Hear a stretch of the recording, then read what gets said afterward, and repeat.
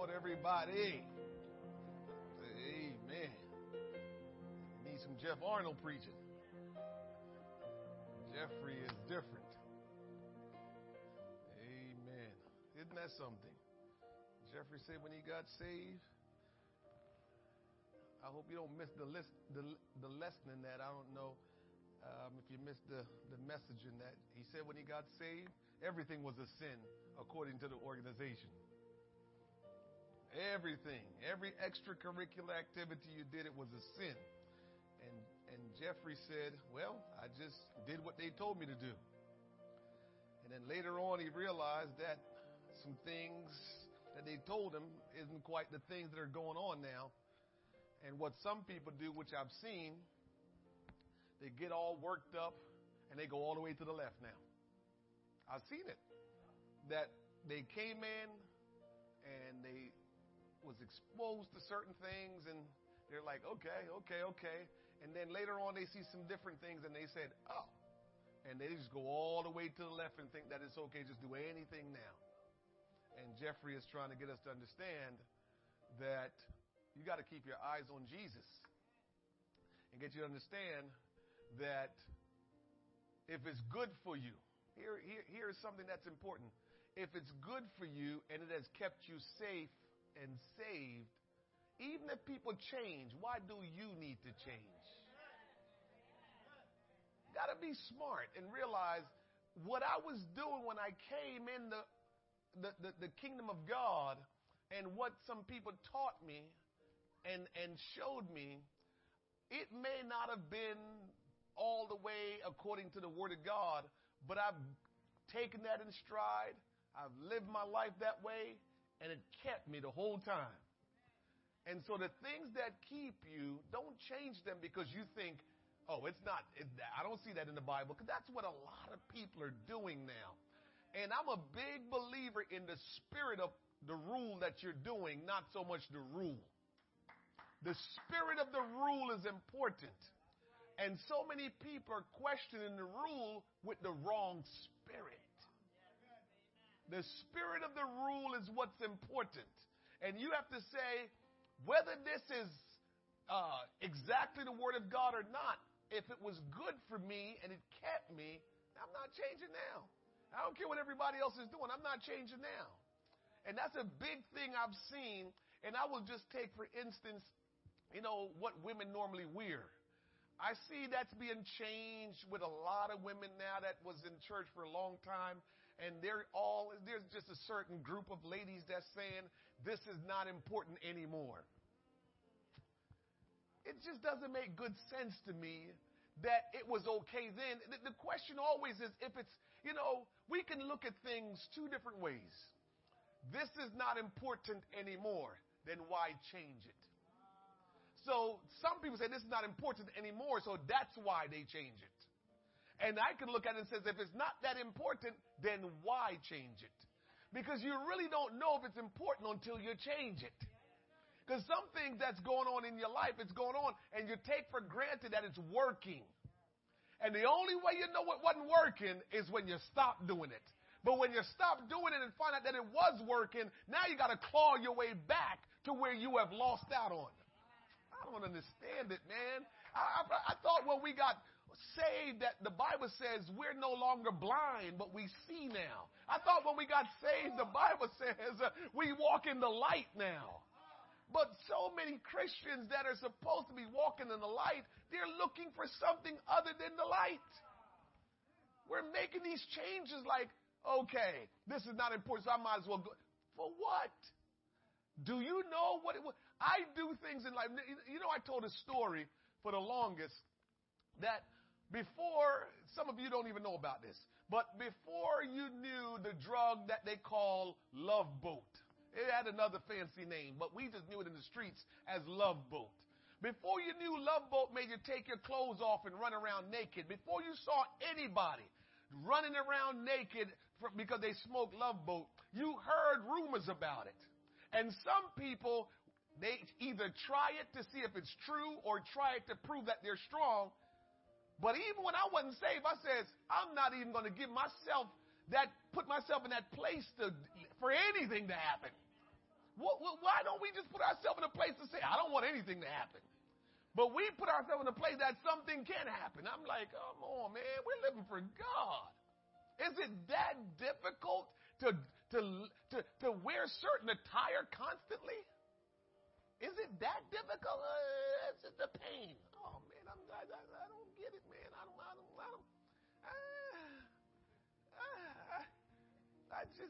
I struggle with those things. I just don't talk about them all the time. I just give you the word, but I get so concerned about why is it so important? Why is it so important that we have to do this now? I don't know. I don't know. I just know when I'm trying to guard my salvation, understand this. There is nothing more significant in your life other than Christ than your salvation. That's not something you can play around with and then just take for granted that you can recover if something goes bad. There are some things, I can save up my money and pandemic happened and I get hit hard and now I'm broke and don't have any money. I can recover one day.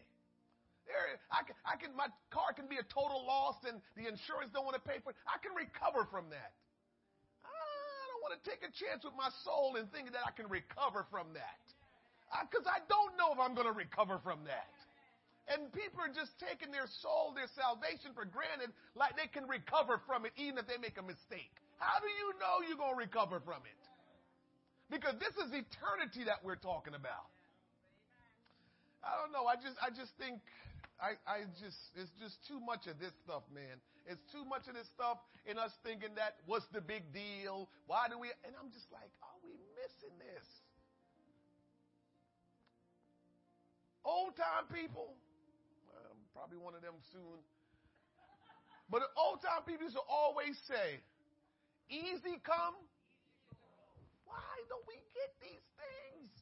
Like, if your salvation is so easy, then it's not that valuable. If your salvation is so easy, trust me, that salvation you have ain't valuable. Because nothing that's worth anything, nothing that's valuable is easy to attain. Nothing. If it's easy to attain, then guess what? It don't have no value because everybody can get it. So don't play your salvation like, oh, this is no big deal. Are you kidding me? Don't let your salvation be like it's no big deal. Because when your salvation becomes no big deal and however you look is no big deal and however you carry yourself is no big deal, then you don't really have salvation. I'm sorry. Because it's no value in it. I tell you all the time, let's look at the royal family. You think they want to dress the way they dress all the time?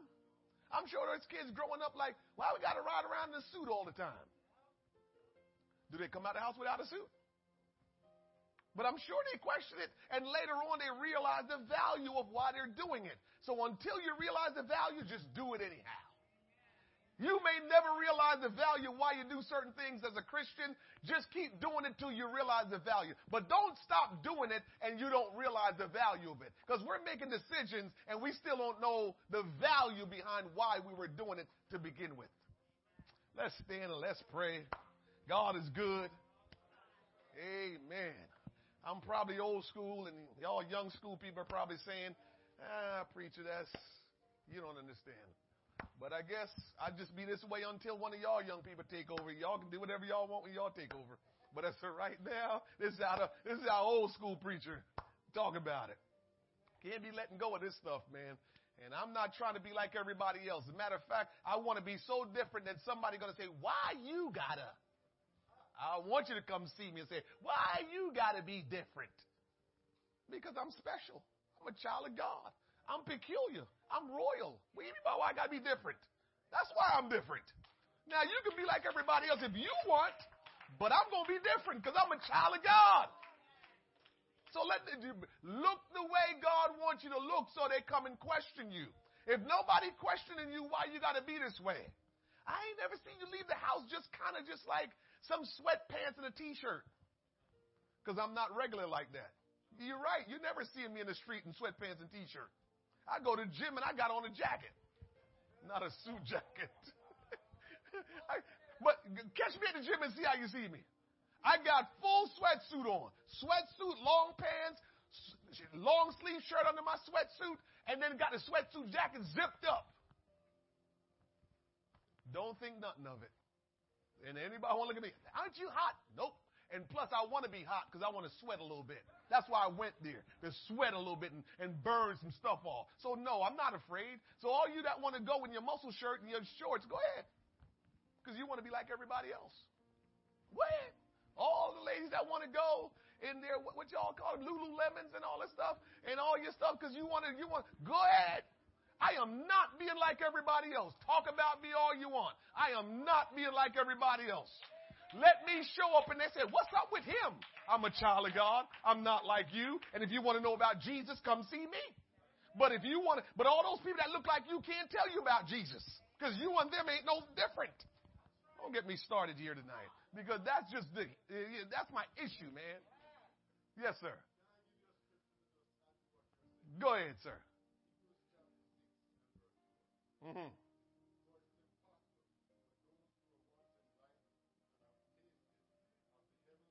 Uh-huh. Uh-huh. Uh-huh. Uh-huh. Uh-huh. Uh-huh.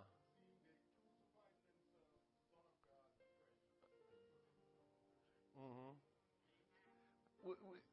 That's what's going on because a lot of people are just changing how, and I'm just like, you know what we're doing right now? You know how I see us living?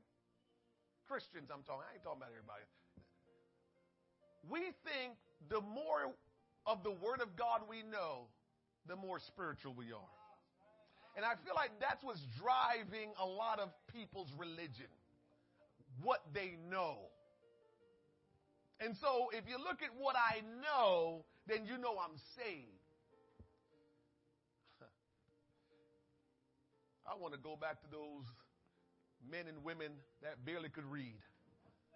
Because they live this thing. Let me don't have all of this intellect. I don't want all that intellect. It make you all corrupt and messed up. Most people, not everybody. But when you just don't know a whole lot, you just live out the little bit that you know to the best of your ability by the power of the Holy Ghost. And all those people, you think about the Johnny James of the world and the Elder Davises of the world that, they just in the Word, man. And these people that didn't barely know how to read, they just in the Word. And here we are today. We're brighter than ever. We're brighter than ever. But now is when we're relaxing everything because we smart. So we can see why some things aren't necessary anymore. Because we're smart. Well, let's talk to the Lord and start our Bible study. Jesus, we love you. Hallelujah, hallelujah, hallelujah, hallelujah. Great is the Lord and greatly to be praised. Jesus, have your way in our hearts tonight. Have your way in your house tonight, Lord God.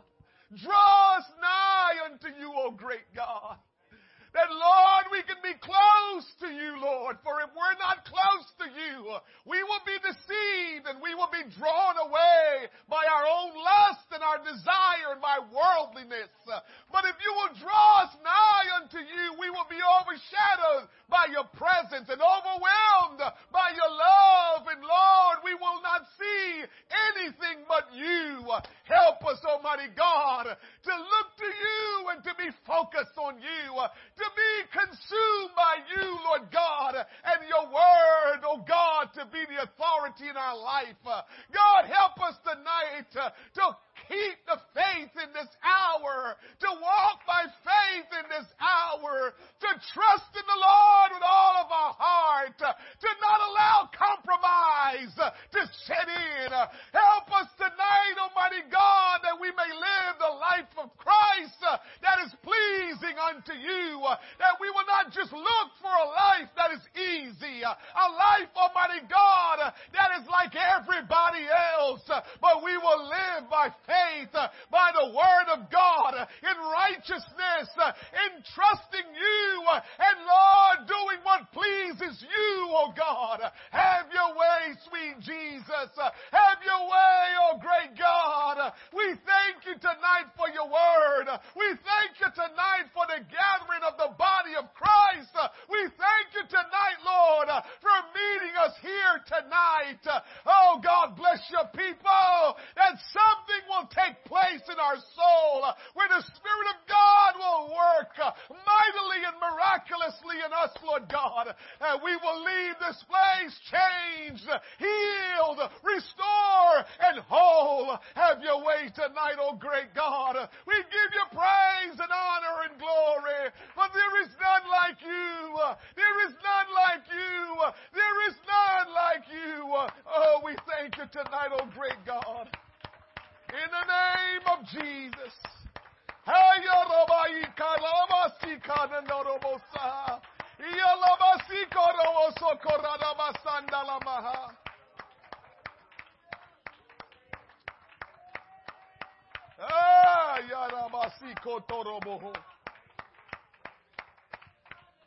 Thank you, Jesus. Church, you may be seated. Embrace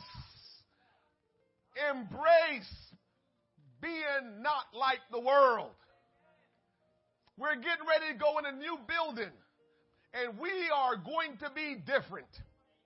It's too much of the same, and too much of the same that we're saying we're Christians, but there is no power. We're just trying to get involved with things that just work to our comfort, and things that make us all fit in, and things that there's just everybody is saying this is it. But we know that that's not it. When you read the Bible, it's different. It's different. And we have to hold on to righteousness and holiness. We have to hold on to being separate from the world. We have to hold on to those things. We can't be like everybody else. We can't wear everything everybody else wears. We can't look like everybody else look. We have to be a people that are separate from the world. He said that we must be like Him. We cannot look like everybody else. We have to present our bodies living sacrifice, holy and acceptable unto the Lord, which is our reasonable service. And be not conformed to this world, but be ye transformed by the renewing of your mind, that you may prove that which is that good and acceptable and perfect will of God. We can't just be going along just to get along and ignore it. I tell it to you all the time. The worst thing that can happen to any one of us is to be in the house of God, participate in the things of God, and think that, guess what? Jesus is coming, I'm looking forward to it, and I'm going to heaven. And then you realize that you've been lost. That is not good. And that's what I don't want to happen to any one of us, is to think that we're good when we're not good. God will not say, Lloyd Sharp, you live just above and beyond what I wanted you to do, so I need to put you on timeout for a little bit. That's not how God does it. God is not punishing you for going above and beyond.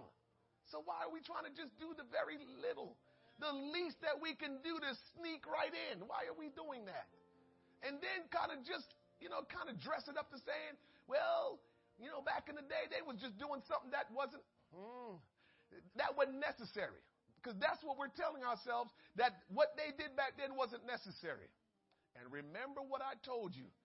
If I didn't say anything that you took in just in the last few minutes, you won't know if it's necessary until you stop doing it. But when you stop doing it and realize it was necessary, something would have happened and you would have lost something. That's the dice you're rolling. That ain't really necessary. I know the old school thought this was important, and they kind of preached that and wanted you to do that, but that wasn't really necessary. And so you tell yourself that, whoever the preacher is that's preaching that, and so, you get a bunch of people that's saying that's not necessary. And then the time comes where you realize, whether it's a few months down the road or year or two down the road, you realize something is different in my life. And you can't put your finger on it. And later on, you come to realize you had changed something that you thought wasn't necessary. You changed. And now this is where you are because you changed from that. We're still in the book of Acts. We're doing our book of Acts studies. And last week, where did we left off? We left off last week in talking about the response. The response. When you hear the preaching of the word, when the word has come forth, when you have heard what thus saith the Lord, what is your response? And we talked about that a little bit. And one of the main things that I hope that I got across to you is that every time we come together in the house of the Lord and we're hearing the preaching of the word of God, we must receive the word of God. In Hebrews 4:2, it said to us, for unto us was the gospel preached as well as unto them. So the gospel is being preached to everyone. That's what we talked about toward the end of our lesson, that the gospel is being preached to everyone, right? But the word preached did not profit them that just listened. The word of God didn't profit those that just heard it. The word of God only profit those that heard it in faith. And faith move you to do something about what you've heard. So if we don't receive the word of God in faith, then we just heard it and it won't have any impact in our life. And that is a big challenge for us, is what is our response to the word of God? This is why the altar becomes so important, that we figure because we not,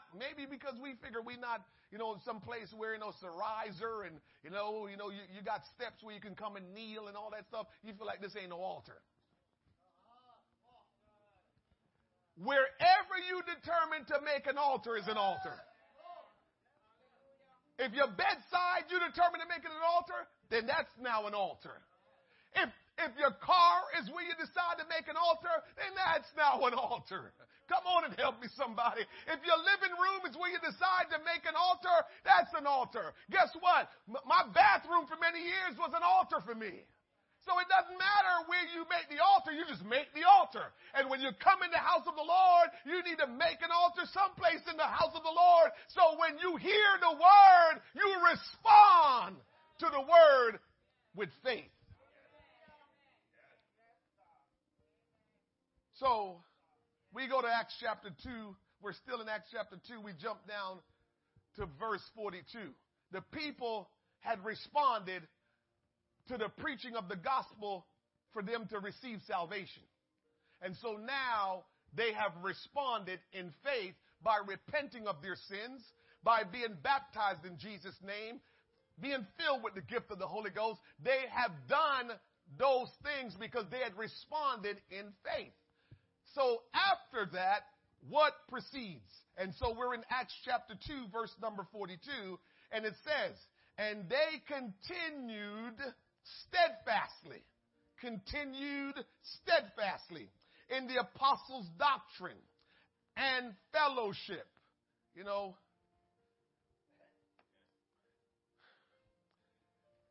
don't know. It didn't say they continued in the Protestant doctrine. It didn't say they continued in the Baptist doctrine. I can go on and on. It says they continued in the apostles' doctrine and fellowship and in breaking of bread and in prayers. Verse 43 says, and fear came upon every soul, and many wonders and signs were done by the apostles, and all that believed were together and had all things common.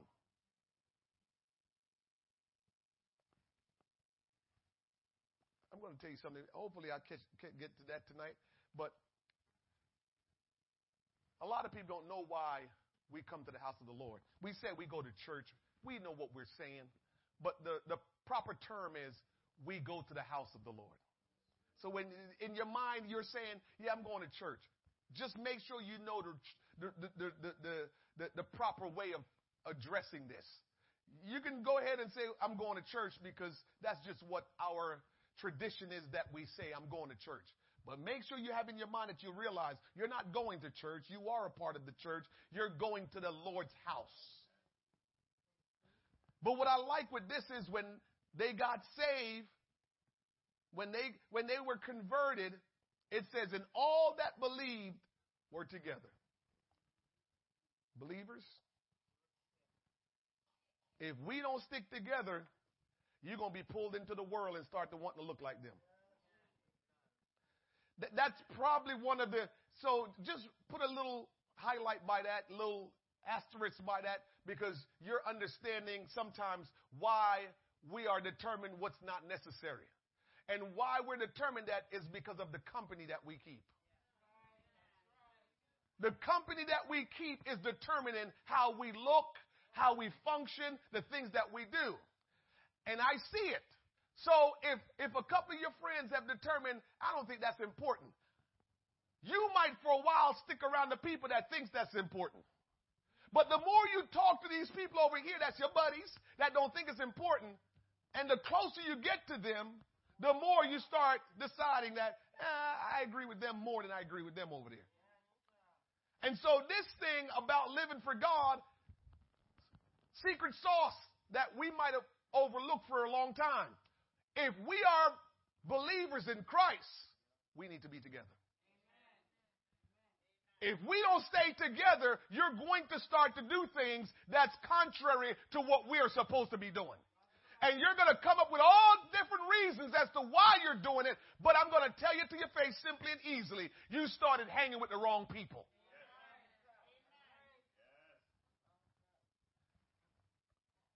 I've been in the position that I've been in for many years at work. I just had this long, discussion with one of my managers. She said to me, I'm done with this girl. She's been absent from work too many times. I just got to let her go. So I'm checking with you to see if it's okay for me to let her go. I said, you like the girl, don't you? Yeah. So why you want to let her go? Because I just can't anymore. She missed too many days. I said, sis, since I've been in this position, and even before this position, every time we have employees that we feel like they're good employees, but they're starting to have issues with attendance and all that, it's normally personal. It's never what's going on at the job. Don't kill her for what's going on at the job. Pull her to the side, woman to woman, and ask her what's going on personally that I can help you with to help you get to work. If she blow that off, then okay. Together we'll agree to let her go. But it's something personal why this is happening. That has never changed since I've been managing people. Every time employees are having issues with attendance, having issues with their tardiness, even an outburst on the job, whatever, it's always personal. It's who you are connected with that's driving how you behave. Take that to the bank. So if you don't want to hang with church people, because I don't want to mess with no church people, sooner or later you're going to stop doing what church people do. Try to hang with the people that believe. If you and remember this now, you ready for this one? In every faith, or unfortunately I got to say the word religion, there's different sects. There's the ones that you know they are sold out, dedicated to this. Then there's the one that's kind of loose. If you want to be strong, hang with strong people. Because there's people that still Christian in name, but they're not strong. And when you get around them, you're going to start doing like them. So who you hang with, just like who you sleep with, is going to determine how you act. They had all things common. And because they had all things common, they were together. People who have like mind will be together. If we feel like we're not like-minded, we're not together. You don't want to be around the people that are saved and sanctified and living holy and righteous, then maybe you're not like-minded like them, and so that's why you don't want to be around them. But you are going to want to be with the people that's kind of supporting how you feel, how you like. It never failed.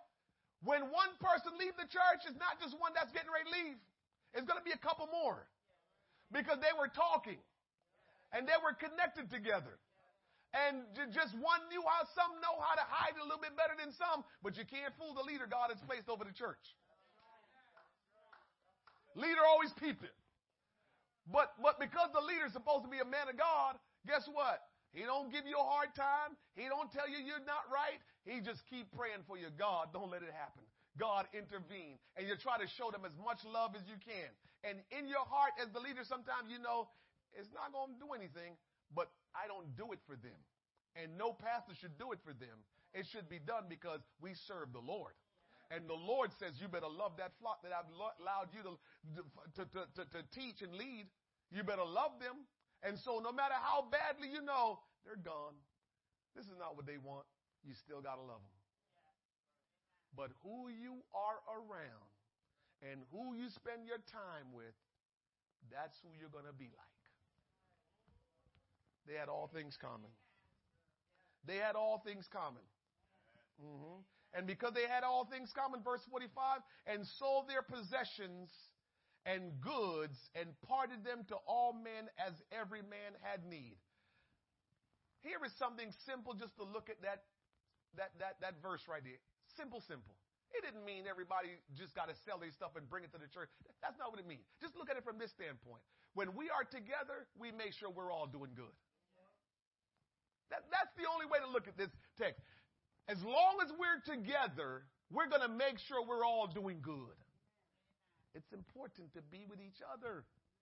Because if we're with each other, even if you're not begging and saying, oh, I need something, because we're together, we can observe and say, let's go take care of so-and-so. Let's go take care of so-and-so. Let's send this for so-and-so. Let's give so-and-so a hug. Let's do this. Because we're together, we can feel it. It's the Holy Ghost. And we can see what people are doing or not doing. And so we take care of each other.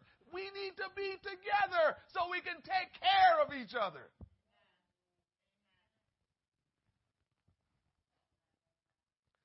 And they, continuing daily with one accord in the temple and breaking bread from house to house, did eat their meat with gladness and singleness of heart, praising God and having favor with all the people. And the Lord added to the church daily such as should be saved. With all that going on, God working. So it tells you that it must be right because God was working in all of that. The word render gladly means freely, cheerfully, joyfully. It implies that they did have joy when they were offered this salvation. And I just would like to see more where we're excited to know we have this great salvation. Instead of thinking that, oh, man, it's just rough. It's rough, but I need to get to heaven, so I just got to keep going. We normally look at things as how difficult it is and not. Jesus taught us something that we need to understand. Remember, I quoted the text to you this past Sunday that the Bible says he didn't worry about the crucifixion, the shame, and all of that came with it. He says, I'm okay with that.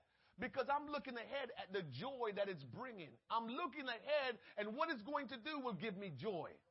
And so it's a valuable lesson as a Christian to learn that I can't worry about the here and now. I have to think about what this all will be about at the end. And when you compare what you're dealing with to what God promised we will experience at the end, there is nothing to compare. And so that alone should keep you just filled with joy.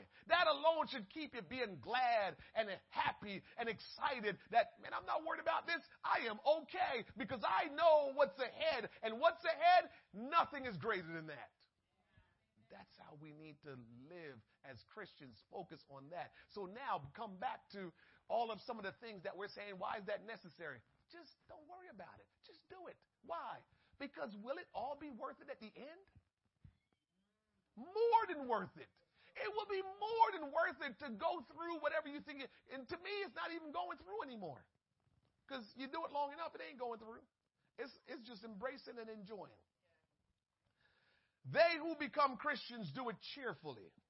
They do it rejoicing in the privilege of becoming reconciled to God through Jesus Christ. Listen, in your worst of days, just to know that you are now saved, man, that's supposed to bring so much peace to you. So much peace that no matter what, I'm telling you, when you get saved, no matter how bad things get, all you got to do is think about that. And you're like, you know what? It'll be all right. It'll be all right. Because you know what? I've got Jesus. And my future is secured in him. Our readiness to receive the salvation of the Lord Jesus is always followed by our affirmative action and response to the preaching and teaching. Christ-centered church, we need to respond to the preaching and teaching and not allow the preaching and teaching to just lodge in our brain as head knowledge. Head knowledge is not impressive. It's how you apply the word of God that's impressive.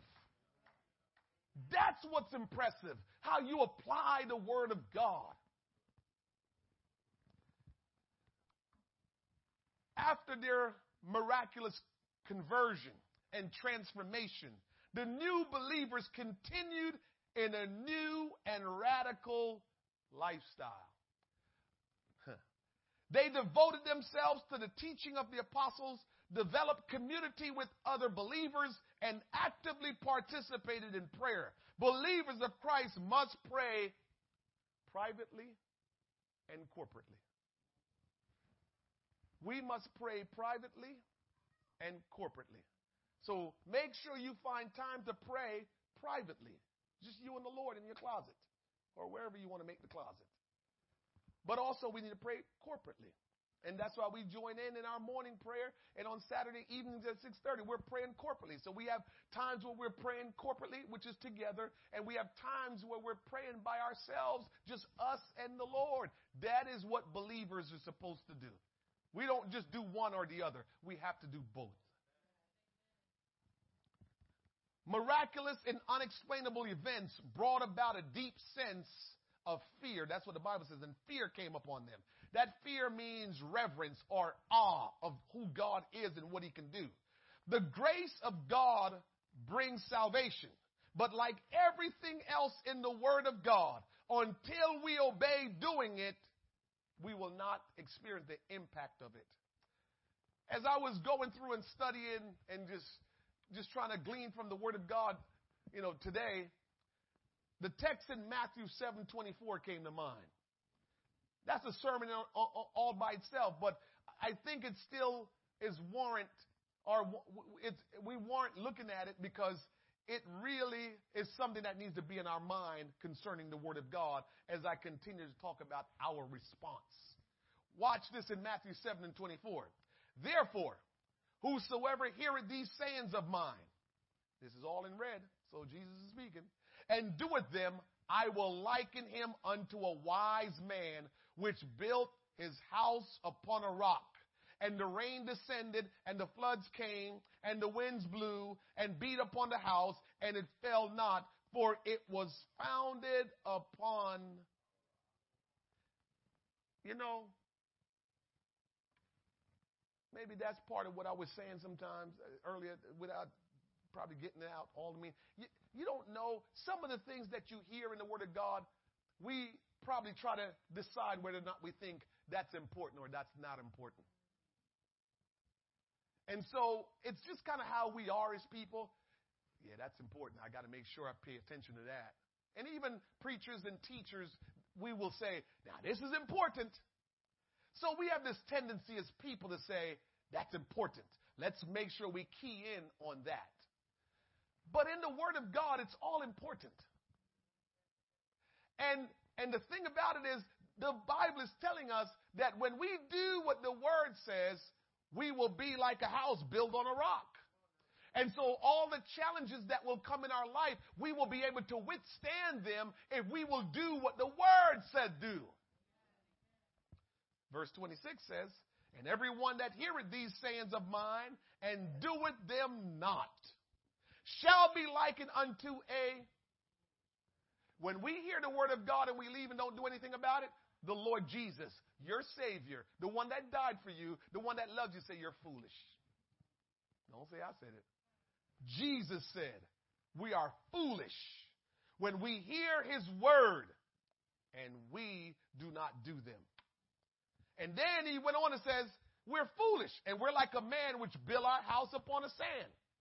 You ever walked in sand? I can't even imagine building a house on the sand. Can you imagine? All you got to do is just get some water and throw under it. Your house is built up on the sand, just throw some water on it. And all of a sudden the sand starts removing itself and then the house started falling.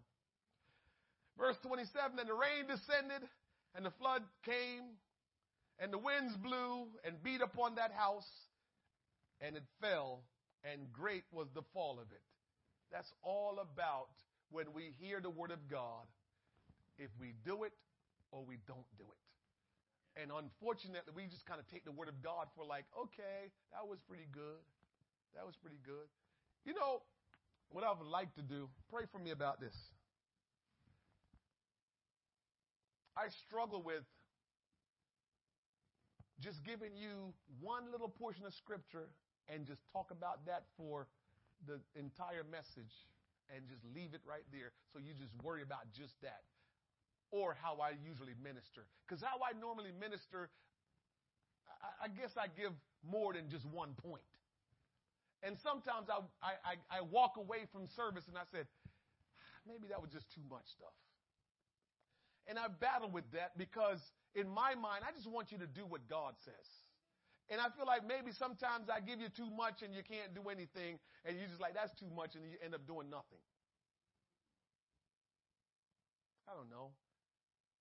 I mean, the smart thing to do is, you know, when you're hearing, you know, you grab something and you said, I'm going to hold on to this and you practice that. But maybe, you know, you're just somebody that you just need to be focused on one thing. I don't know. Pray for me about that. See what the Lord will do. We cannot be added to the church until we obey the teachings of Acts chapter 2, verse number 38 and 39. We obey the plan of salvation by doing what it tells us to do. So we can only be saved if we're part of the church. And so the question always is, are you a part of the church? Here is what's important for us today. For many of us, we have learned that we must be born again. And we have come to the place where we have heard enough teaching that you must have faith, you must repent, you must be baptized in the name of Jesus Christ for the remission of sins, and you shall be filled with the gift of the Holy Ghost. We understand that. But here is something that I'm seeing. We think that after we do that, we're good to go. And so we kind of tend to become loose after that. Because in our mind, I've done what is required of me to be saved. But you know what we just read tonight? And they continued. That's what we read tonight. It didn't say after they were baptized and filled with the gift of the Holy Ghost, they went back to their house. They just started hanging out. They just blended in with everybody else. They didn't go off some other place and like, yeah, girl, I went up to the church and got saved. I'm good now. That's not what we read. It said they continued steadfastly in the apostles' doctrine and in fellowship, right? They had all things common. So when you get saved, it means you continue in the way that God has commanded you. The scripture is there so we now understand when we go to the house of God and we become born again and saved, we need to hang and be with the people of God and continue with them. We don't go back to hanging with the people we left to go into the house of the Lord. And today we're seeing people that walked away from that world, came in and got saved, and because they weren't living the life that Christ designed for them to live, they didn't see the fruit that they were supposed to see, so they get frustrated and they leave the house of God to go back out. But all along,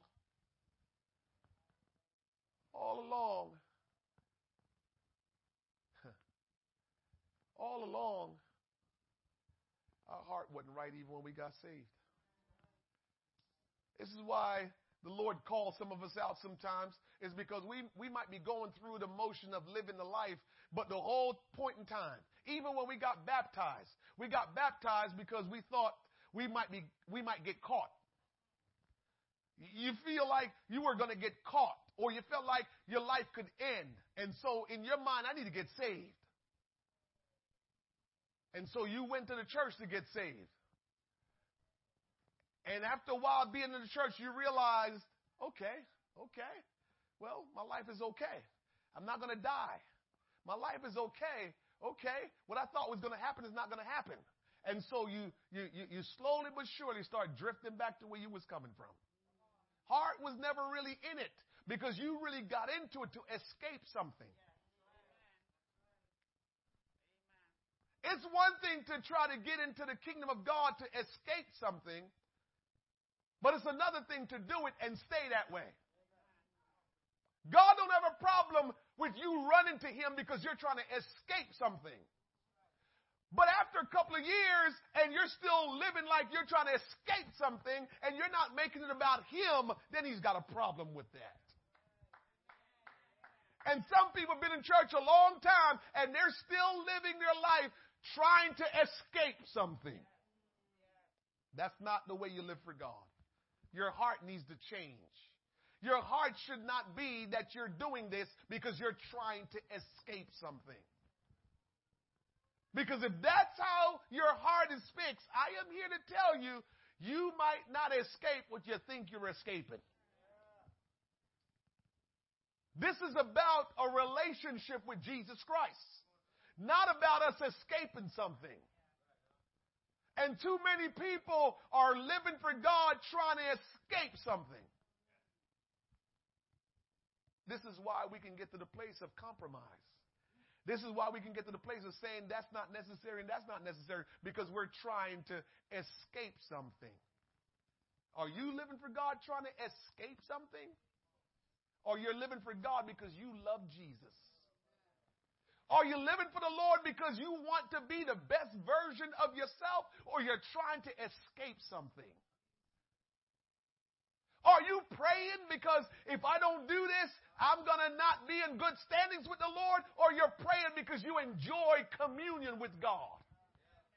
Ooh, somebody come on and help me here tonight. Because if we're going to make this thing and get to the place where God wants us to get to, it can't be because we're trying to escape anything. We're supposed to live for God because we've come to know him and we want to have relationship with him and we want to have fellowship with him and we want to be with him and we want to labor together with him because we want to help him with his burden and his heart's desire because he created us and he's looking out and says, look at the people that I created that I love. They're far away from me. Will you help me to gather my flock? Is that why we're living? Are we living for God for that, or we're just trying to escape something? We're supposed to be in fellowship with the Lord when we become saved. That's the first thing that happens to a person that becomes born again. You enter into fellowship with the Lord. You enter into a relationship with the Lord. You enter into a family, which means when I enter into relationship with the Lord, whoever is his family, I'm a part of that family. It's a family thing when you get saved. And so we can't be talking about we saved, but we don't like church people.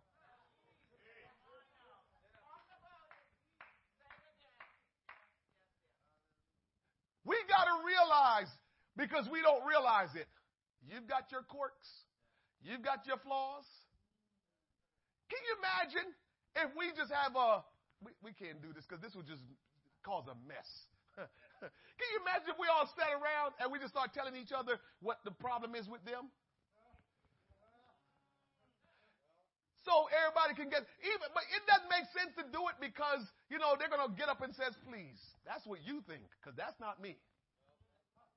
So it won't work. But my point is, all of us need to know and understand and really understand that we've got flaws.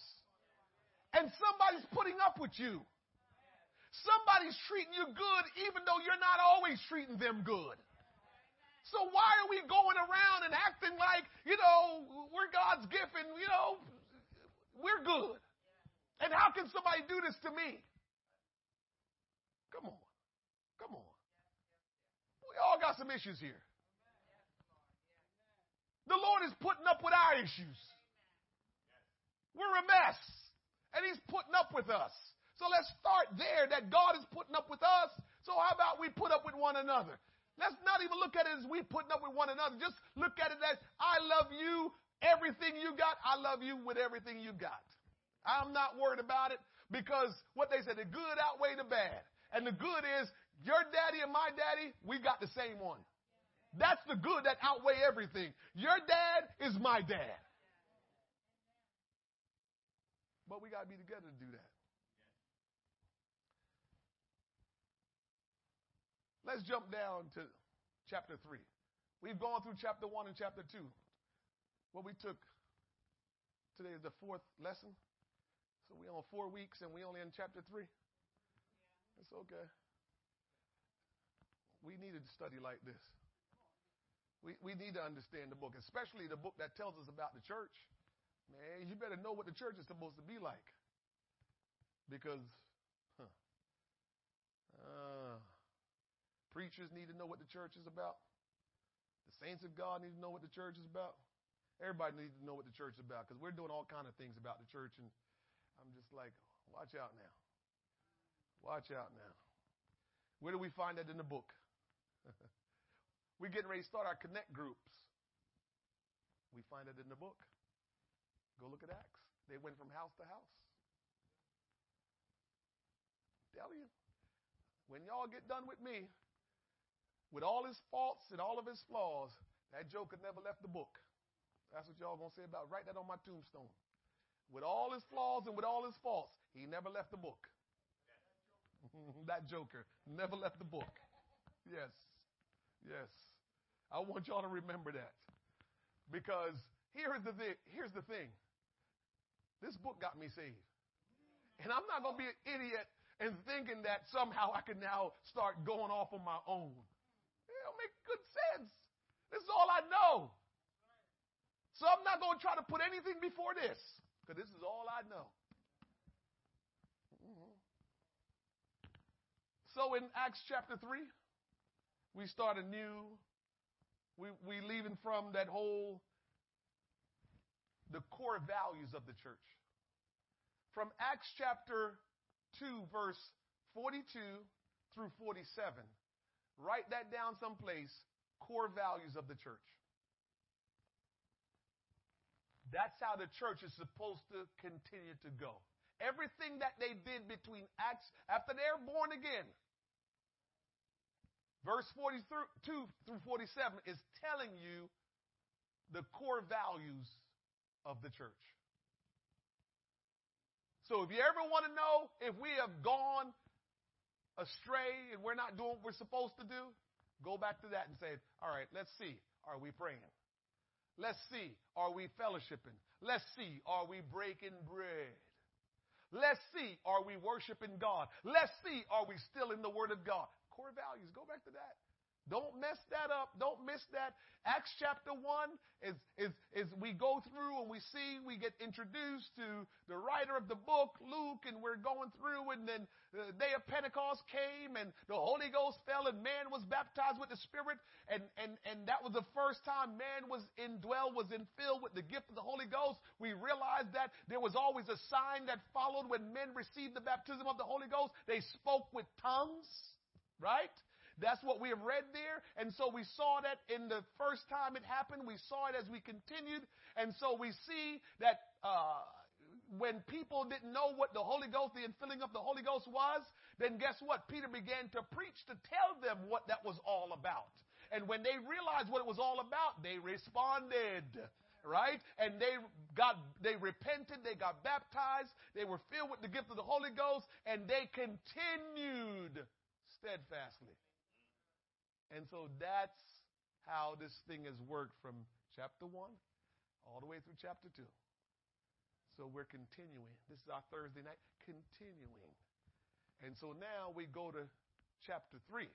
What is chapter 3 all about? We have an idea. We've been in the book before. And so it says in chapter 3, verse number 1, now Peter and John went up together into the temple at the hour of prayer, being the 9th hour. What time was that, church? 9th hour. 3 o'clock. Make sure you got it. 3 o'clock. Remember we told you how the Jews break up their days, 12 and 12. Right? So 12 hours is kind of the time where you do nothing. You sleep, you relax. And 12 hours is when you do things. That's how they break up their day. So the first hour for them is, 6 a.m.? And they move through their day. So there's 2 times a day that they focus on prayer, which is 9 in the morning, the 3rd hour, and then here, the 9th hour. So they were going to the temple, corporate prayer. Peter and John went up together in the temple at the hour of prayer, being the 9th hour. It is said that the apostles were continually in the temple praising and worshiping and praying unto God. And that makes sense because we go back to what we talked about was the core values. So we're getting ready to see the miracle at the Gate of Beautiful, but it came because they continued to hold to the core values. Prayer, apostles' doctrine, worshiping God, being together. That never changes. So, why do you go to the house of God? Remember I says it's okay for you to say we go to church. We understand as Christians that you mean that you're going to the house of God. But if you have to say it the correct way, you say we go to the house of the Lord. But why do we go to the house of the Lord? People, this is a very important time to understand that because there are a lot of people didn't make it back to the house of God after the pandemic. Feel bad about it. I really wish there was something we could do about it, which we're trying our best. We go out and reach the lost. We do everything we can. We send out letters. We miss you and all that stuff. And, nothing you can do about it. But a lot of people did not make it back into the house of the Lord. And whether they started hearing or the people that they were talking to, the people that they were closest to, was saying that wasn't all necessary to be in the house of the Lord. Because people realized they were home and they were able to watch and listen to different things. So they started saying that being in the house of the Lord was not that important. And I even know churches that are dwindling still today because people, even some that have come back, they've decided it's not that important anymore. So let me show you why it's important to come together in the house of the Lord.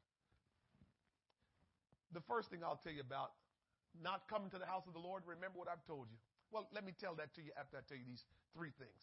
It's probably more than what I'm telling you, but hold on to these 3 things why you need to be in the house of the Lord.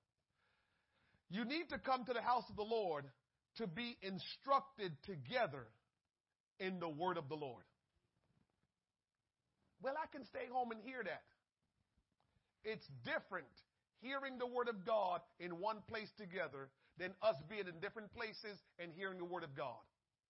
There's a different synergy that works together when we are together hearing the word of God.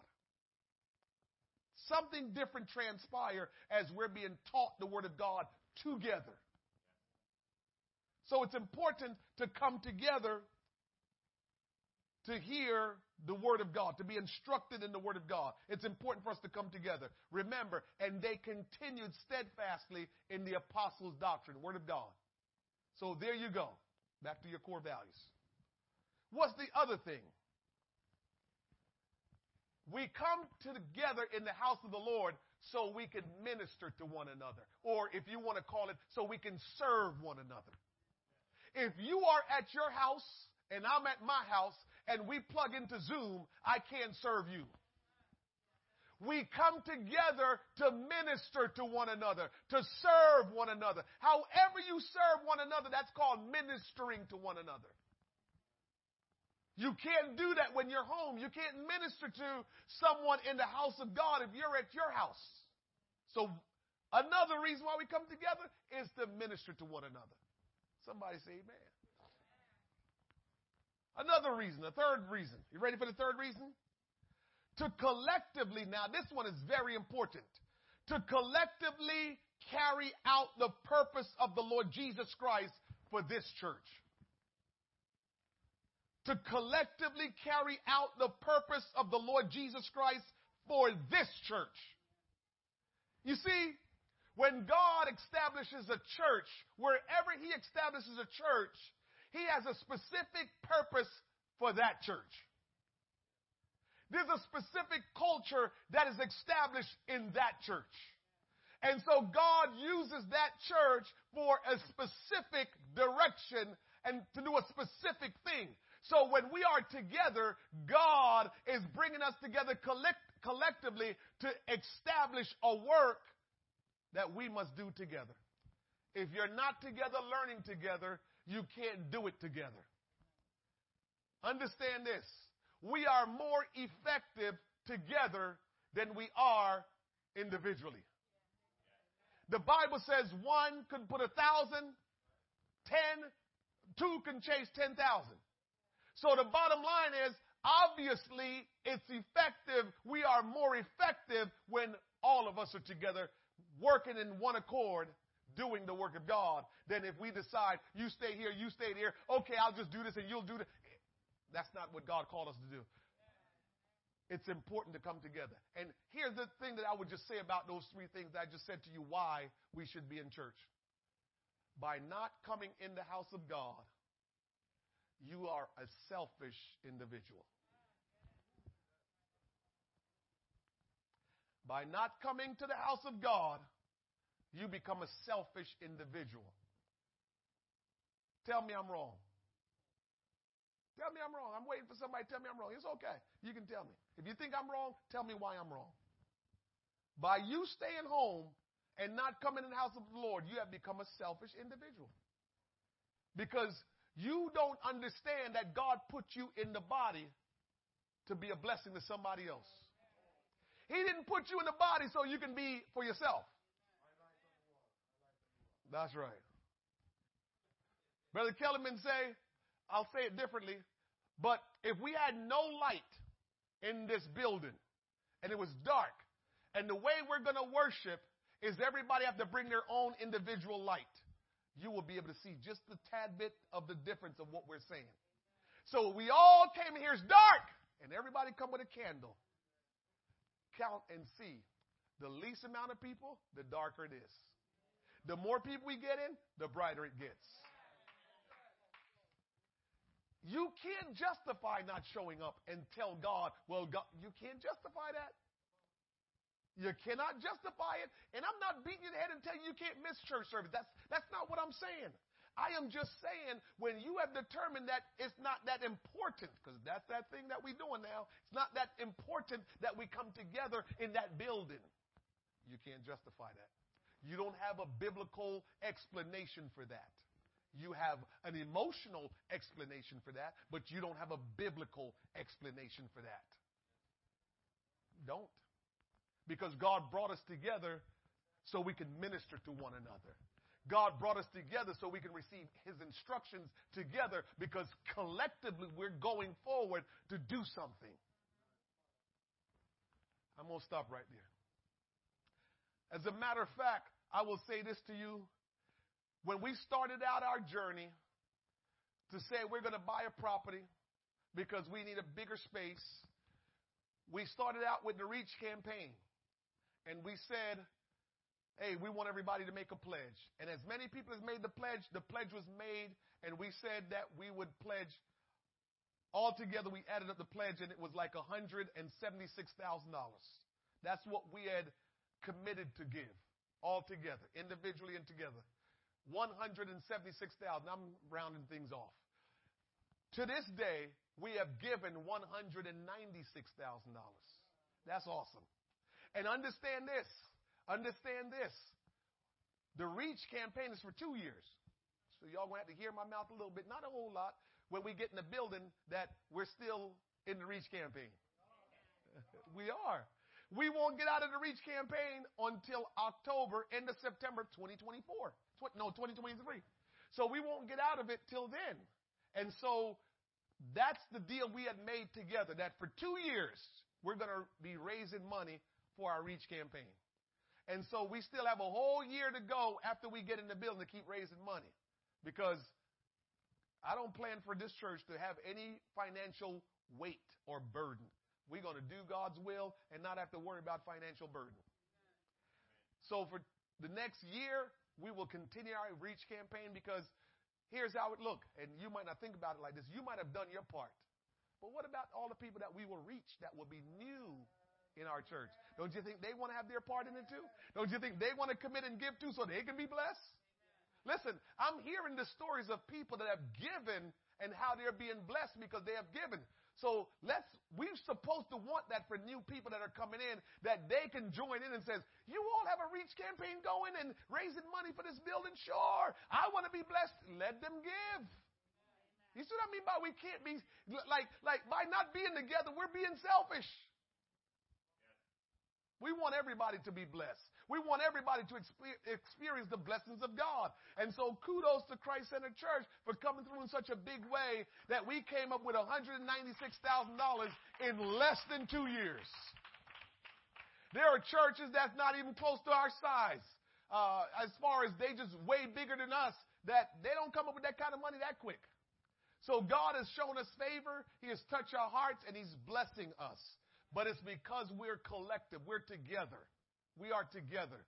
Let's stick together. It's Bible. Let's stick together. It's the Word of God. Let's continue in one accord in the Word of God and doing what God wants us to do. It's the Word of God. Don't be drawn away by being around people that want to just do the bare minimum. By you being, I told the leaders this last night on the leadership meeting, by you being in a part of this church, because I know what God has placed in me. By you being a part of this church, God see fit that He has called you to be a soul winner, a disciple maker, and a leader. That's what you are. Whether you know it or not, it's okay. I'm telling you, you are a leader. You are a disciple maker, and you are a soul winner. That's why you're a part of this church. That's the kind of personality that God will bring in and develop in this church. That's what it's about. So you just have to know this is why we're here. And as long as we understand that, we will continue to go forward in doing what God wants us to do. That's God's will for this church. So as we grow together, let's watch God do great things together. But we have to stay in the book. We have to live according to His word. And we can't be around people that's not like us. You can go around them and reach them, be a witness. But I'm just saying, you don't go around and try to hang with them. I'm around people all the time. I'm around people that I even work with that go to church. We can stand. We're done. That people that I work with.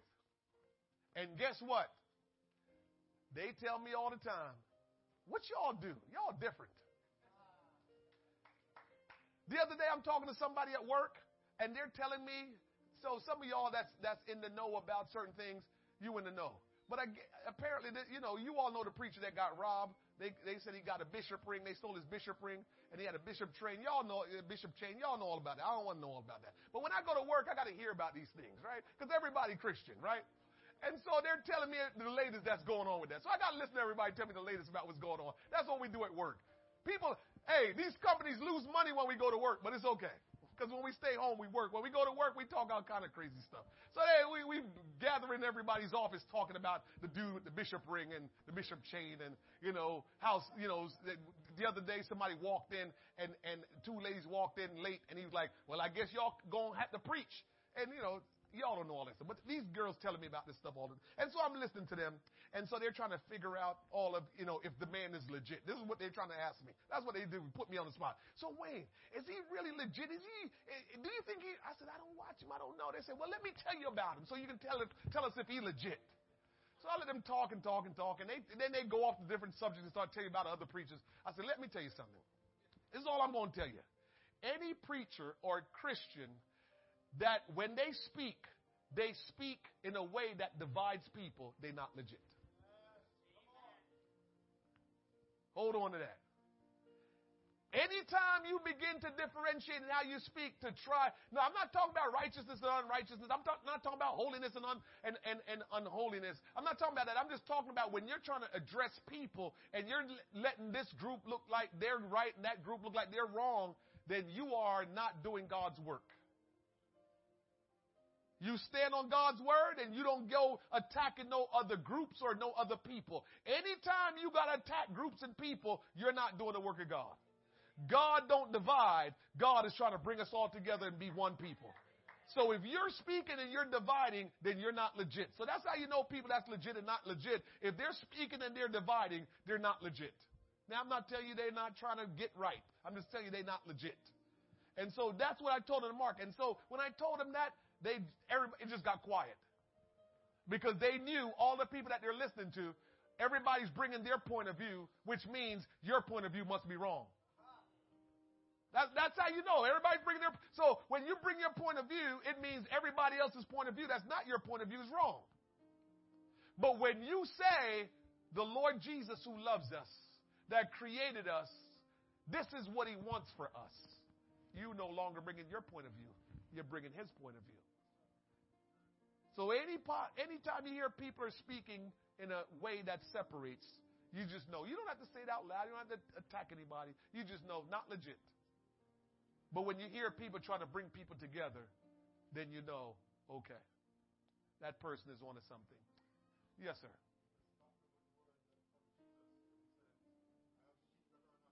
Yes. Yes. Yes. And I always tell you that if you get involved in the soul business, which we all should be, that makes you do things differently. So I have sheep that's not yet of this fold, which means you can start looking at people and saying, they're going to be saved soon, even if they're not saved now. That's the kind of thing that you will have in you when you are doing the work of God. You look at people as what they can become and not where they are right now. And people that's looking at people and giving them a hard time where they are today, they're not doing the work of God. Father, we love you. We thank you tonight for your word. Lord, however you led us tonight, we thank you for it. For, Lord, you're doing what you want to do. And I pray, Lord, that we will continue to humble ourselves before you, that we will humble ourselves before you, and that we will respond to you in complete submission, in obedience, and, oh God, in doing what you have commanded. I pray that we will grow as a people, that the love of God will be shed abroad in our heart by the Holy Ghost, and that we may live out this life that is holy and righteous, consecrated unto you, Lord God. That, Lord, we will not be disparaging to anyone, but, Lord, the love of God will always be what flows from us, Lord God. I pray that you will increase our faith, Lord God, and help us to grow as the children of God. Help us to be doers of your word and not just hearers only. Help us, Almighty God, to stand on your promises and your word, Almighty God. Oh, Father, I pray that as we continue to study the book of Acts, that none of the word that has been spoken will escape us, for we need it all, Lord God. We want to live by your word, Lord God. We don't want to, oh God, be drawn away by our lust of the flesh and lust of this world, but we want to be anchored in you, Lord God, living according to your word and living by faith, Almighty God. Help us, Lord God, to be steadfast, unmovable, and always abounding in the word of the Lord. Father, strengthen this church. Help us to grow and to reach our world all around us, Lord God. Help us to be the church of the living God consecrated, sanctified, righteous, and holy, Lord God. That, Lord Jesus, there will be a difference, Lord God. That we will raise the banner of Christ, and that those around us will know those are the people of God. For truly, they have truly lived out what the Bible says. And Lord, we will not make ourselves out to be anything. We will not make ourselves out to be of any reputation, for we're sinners that are saved by your grace. Oh God, it's only by your grace that we are here this evening and continue to live for you. We know it's nothing that we've done. We know there's nothing great about us. And so, Lord, we humble ourselves before you. We humble ourselves before you and say, great God, have your way in us. Have your way in us. Have your way in us. Oh God, bless this church and strengthen us. Bind us in unity of the Spirit as we give you praise and honor. Hallelujah. In Jesus' name. God bless you. Building Fund Give. Before you go, hallelujah. Thank you, Jesus. Oh, don't forget, if you want to be a part of our Connect group, there's a sign-up sheet. Please sign up for the Connect group, what you would like to do as a Connect group. Make sure you sign up. Connect group leaders, you know. Yes.